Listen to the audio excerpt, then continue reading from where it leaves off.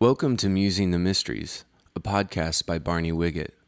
What you'll find here are some recent musings about the God of the Bible and living in such a way as to bring him pleasure. Happy musing.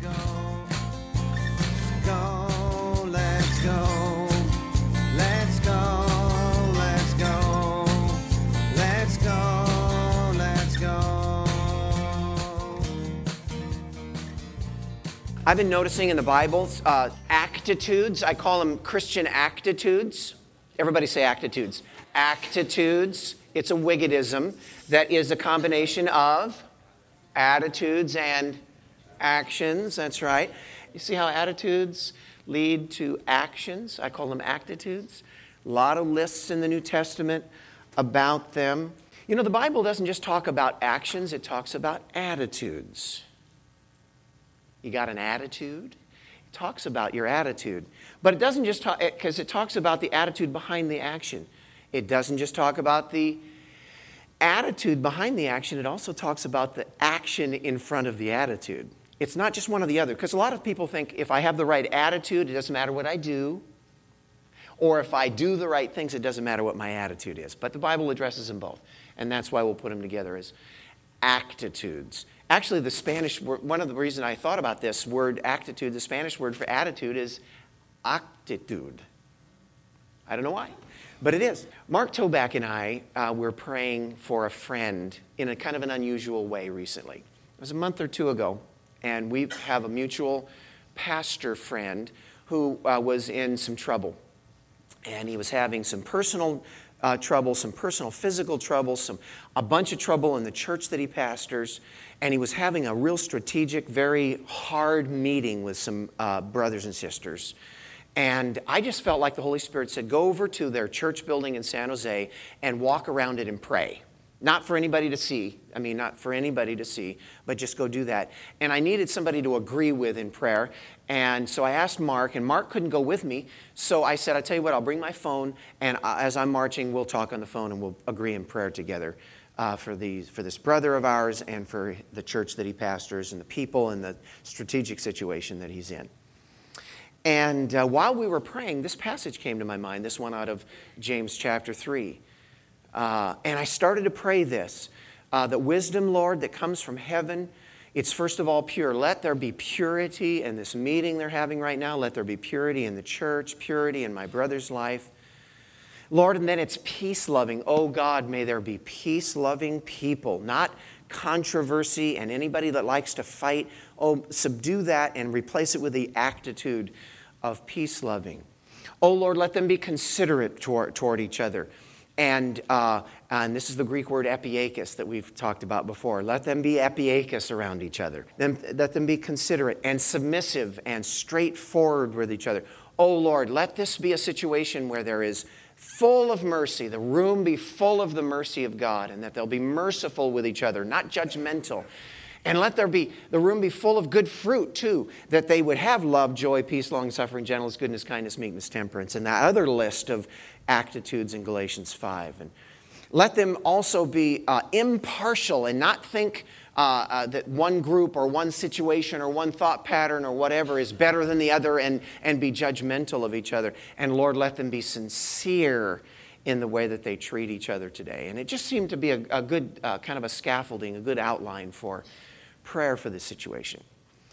And then I came back to a meeting among our elders, and I just felt like this was a word from the Lord to us. This passage, these attitudes, because of some things that we were dealing with right then, and oh Lord, help us. So we prayed, oh Lord, help us to have these attitudes in the way that we approach this situation and all of our situations. So I've been meditating on this for a couple of months, this passage, and it's been real meaningful. I just thought I'd share it with you a little bit. Let's go back to the passage and read it together. You ready? Let's read it out loud. Who is wise and understanding among you? Let him show it by his good life, by deeds done in humility that comes from wisdom. But if you harbor bitter envy and selfish ambition in your hearts, do not boast about it or deny the truth. Such wisdom does not come down from heaven, but is earthly, unspiritual, of the devil. For where you have envy and selfish ambition, There you find disorder and every evil practice. But the wisdom that comes from heaven is first of all pure, then peace-loving, considerate, submissive, full of mercy and good fruit, impartial and sincere.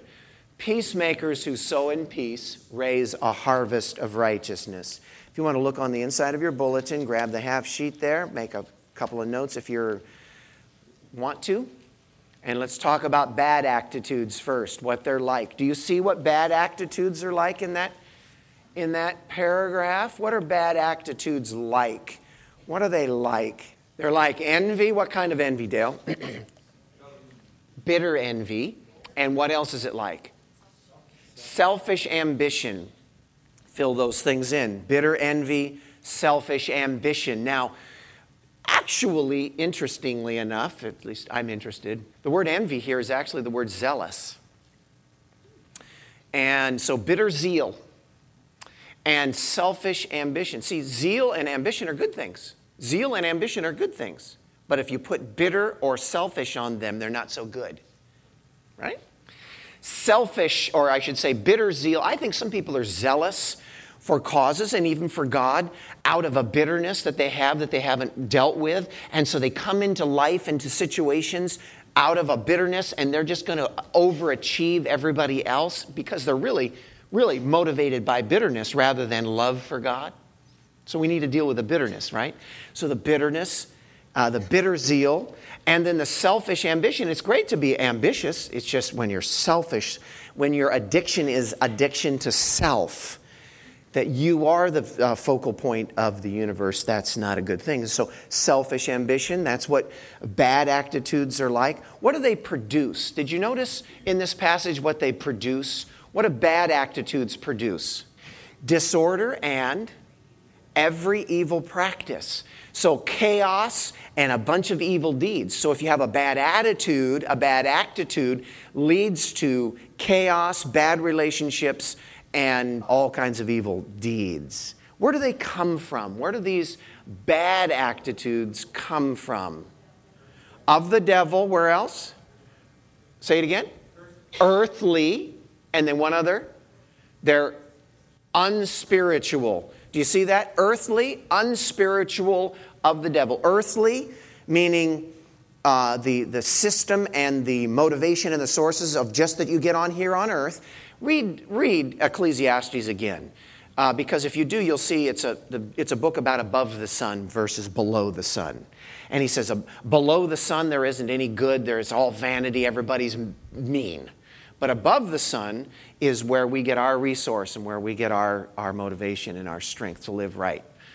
But earthly, unspiritual. The Holy Ghost has nothing, the Holy Spirit has nothing to do with this. Do you know it's pretty easy to sound spiritual but not be spiritual? There's a lot of people that sound spiritual but aren't very spiritual at all. It's not motivated by the Holy Spirit. And then of the devil, let's say that. Of the devil. Let's say it again. Of the devil. Of the devil, that can't be good. That can't be a good thing. Attitudes that are inspired by the devil himself. I mean, is it possible that Satan is inspiring an attitude that you have right now toward your wife, toward your husband, toward your friend, toward your boss? Is it possible that Satan is inspiring an attitude that you've embraced as yours toward somebody else right now? Let's talk about the good attitudes. You want to? I do. So we will. And what are they? What's the first one? He tells us. The first one is pure. He says, let it be first of all pure. Wisdom that comes from heaven is first of all pure. I don't think that's a literary device when he says first of all, hagnos, not Haagen-Dazs. Hagnos is first of all Haagen-Dazs. No, first of all, hagnos is first of all. I don't think that's just a literary device. I think he means if you don't start here, then all the other attitudes won't necessarily be Christian attitudes. If you don't start with purity, and purity means lack of mixture, that your motive is right, that your heart is right before God, and it all starts right there. It has to start with purity. Is purity an action or is it an attitude? Yes, it is. It's got to be both. It's an attitude, purity. What's the next one? Peace-loving. Loving peace. Loving peace. Peace-loving. Erekanias is peace-loving. And it's not contentious. You know, some Christians really like to fight. They really get a zing out of fighting with other Christians or non-Christians. They love to fight. But that's not a Christian attitude. They're contentious. Even when they're fighting for peace, they do it in an aggressive, contentious way. It's kind of like the peace activist that hurts people while he's demonstrating for peace, for nonviolence, but does it in a violent way. Do you love peace? Do you love having? I think a lot of times we like to win arguments and walk away feeling as though we won the argument, but you can win the argument and lose the soul, right? So I think that's a factor.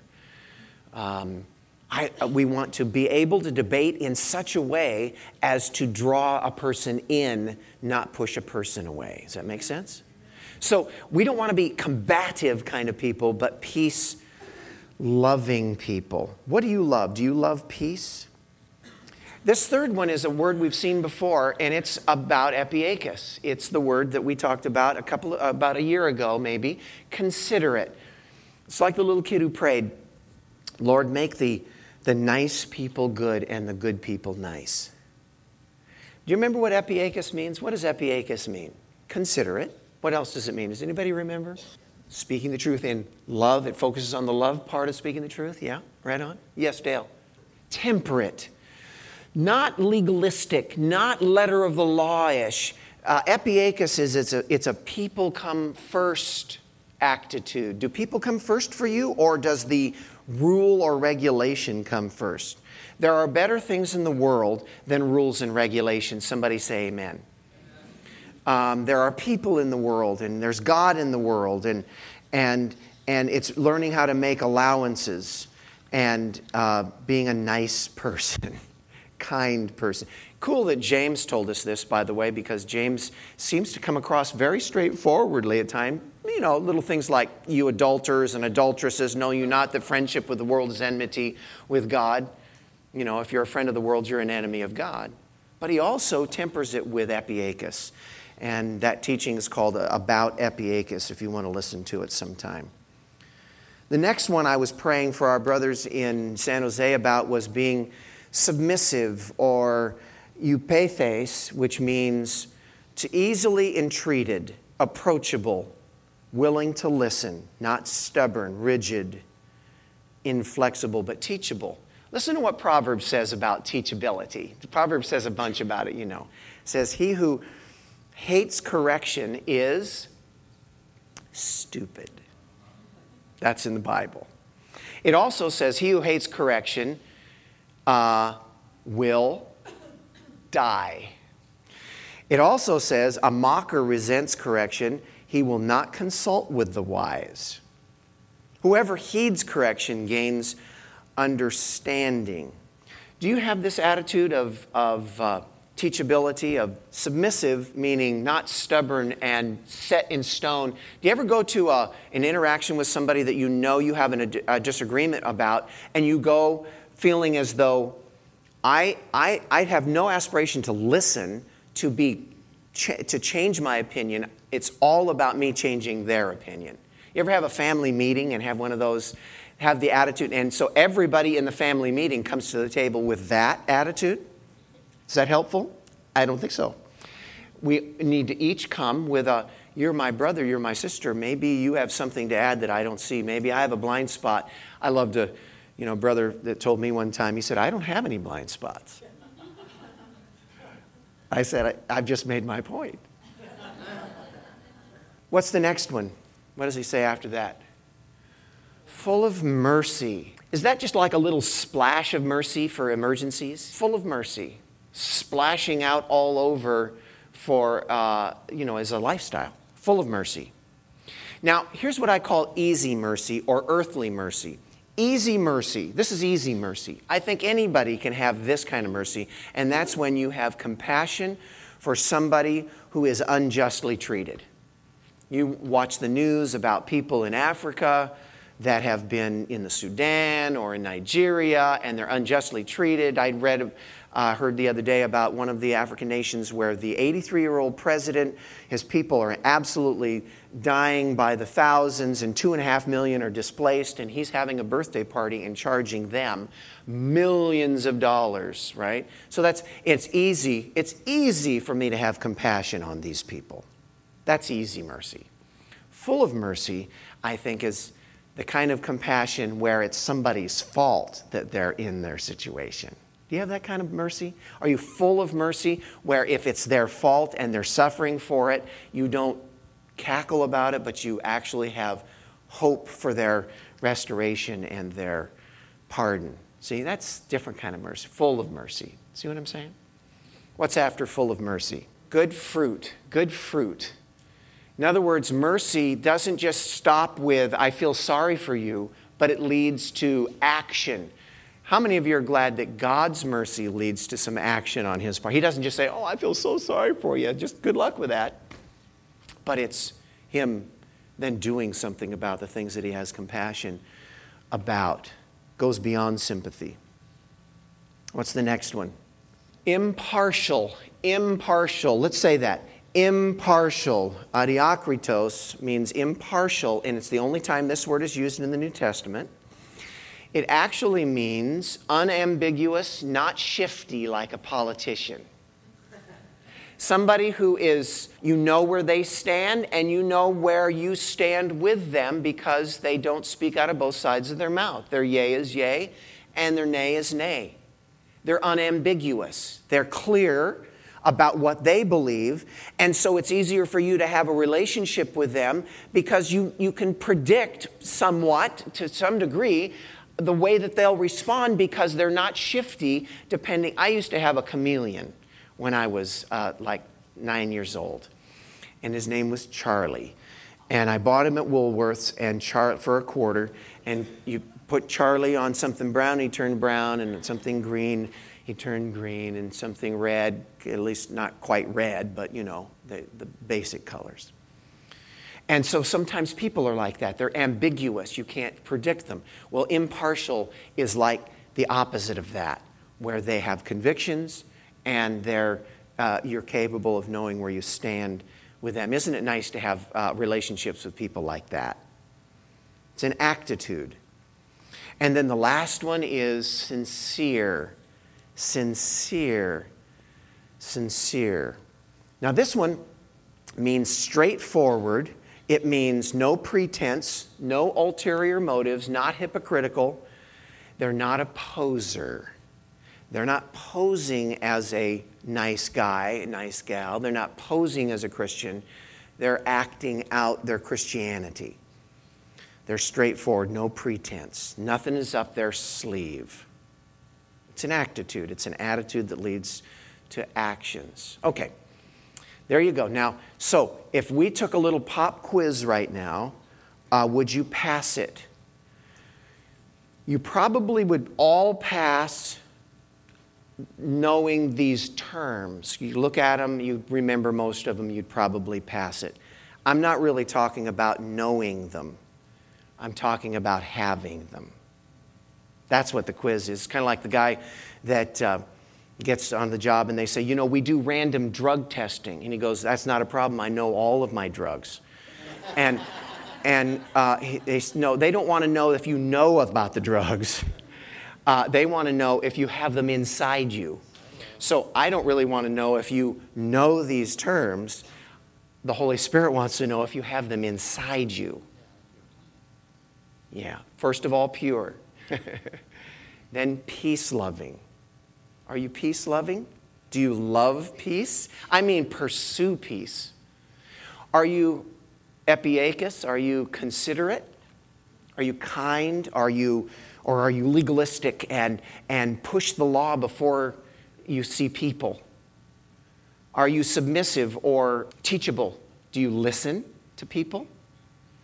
Are you full of mercy or just have a little splash of it over here for emergencies? Are you full of good works, doing things? It's an attitude that leads. I have an attitude that leads to actions of good fruit, I should say, good fruit. Are you impartial? Is it clear where you stand and you'll always treat people commensurate to your convictions? Are you sincere? Are you straightforward, or are you a poser, a Christian poser? What do these produce? What does the Scripture say there? They produce a harvest of righteousness. You want a harvest of righteousness? Well, that's where you get it. Where do they come from? Where do these attitudes come from? What's it say? They come from heaven. Wisdom that comes from heaven. Jesus came from heaven and depicted all of these attitudes. He died, he went to the grave, he rose again, he ascended to the Father, and now he's available to come and live inside us and live these attitudes through us as a live-in Savior, and live these attitudes in us and through us as a live-in Savior. He says they come from heaven. So that's where we'll get them. Our Father, which art in heaven, give us this day our need for more epiakis. God Almighty, help me to have more love for peace. Have you ever seen one of these? Anybody fly? Anybody have a pilot's license? Have you ever seen one of those, Gene? It's an attitude indicator. No, it's not an altitude. It's an attitude indicator, isn't it, Gene? An attitude indicator, this is literally what it's called. An attitude indicator doesn't give you the altitude. It gives you whether or not you're pitched right or left or forward or back, because oftentimes you can't see the earth and you have no point of reference. You're in the middle of the sky with clouds below you or in the middle of clouds. It's literally called an attitude indicator. Now, who is our attitude indicator? Pastor Barney. No, our attitude indicator is the Holy Spirit. When you received Jesus, how many of you had this incredible and uncanny and inexplicable sense that somebody was checking from inside you for the first time your attitudes? You know what I'm saying? Whoa, I'm inhabited. I'm inhabited by God. Our attitude indicator. So we're going to ask the Holy Spirit to check our attitude. Now, the reason it's called attitude is because the word attitude also means position. In fact, of course, I know so much about ballet. There is a position called the attitude, right? Anybody know about that? It's you take an attitude. It's a position. So an attitude that's positional. It's the what is this? We're saying, Holy Spirit, check my attitude. Let's go.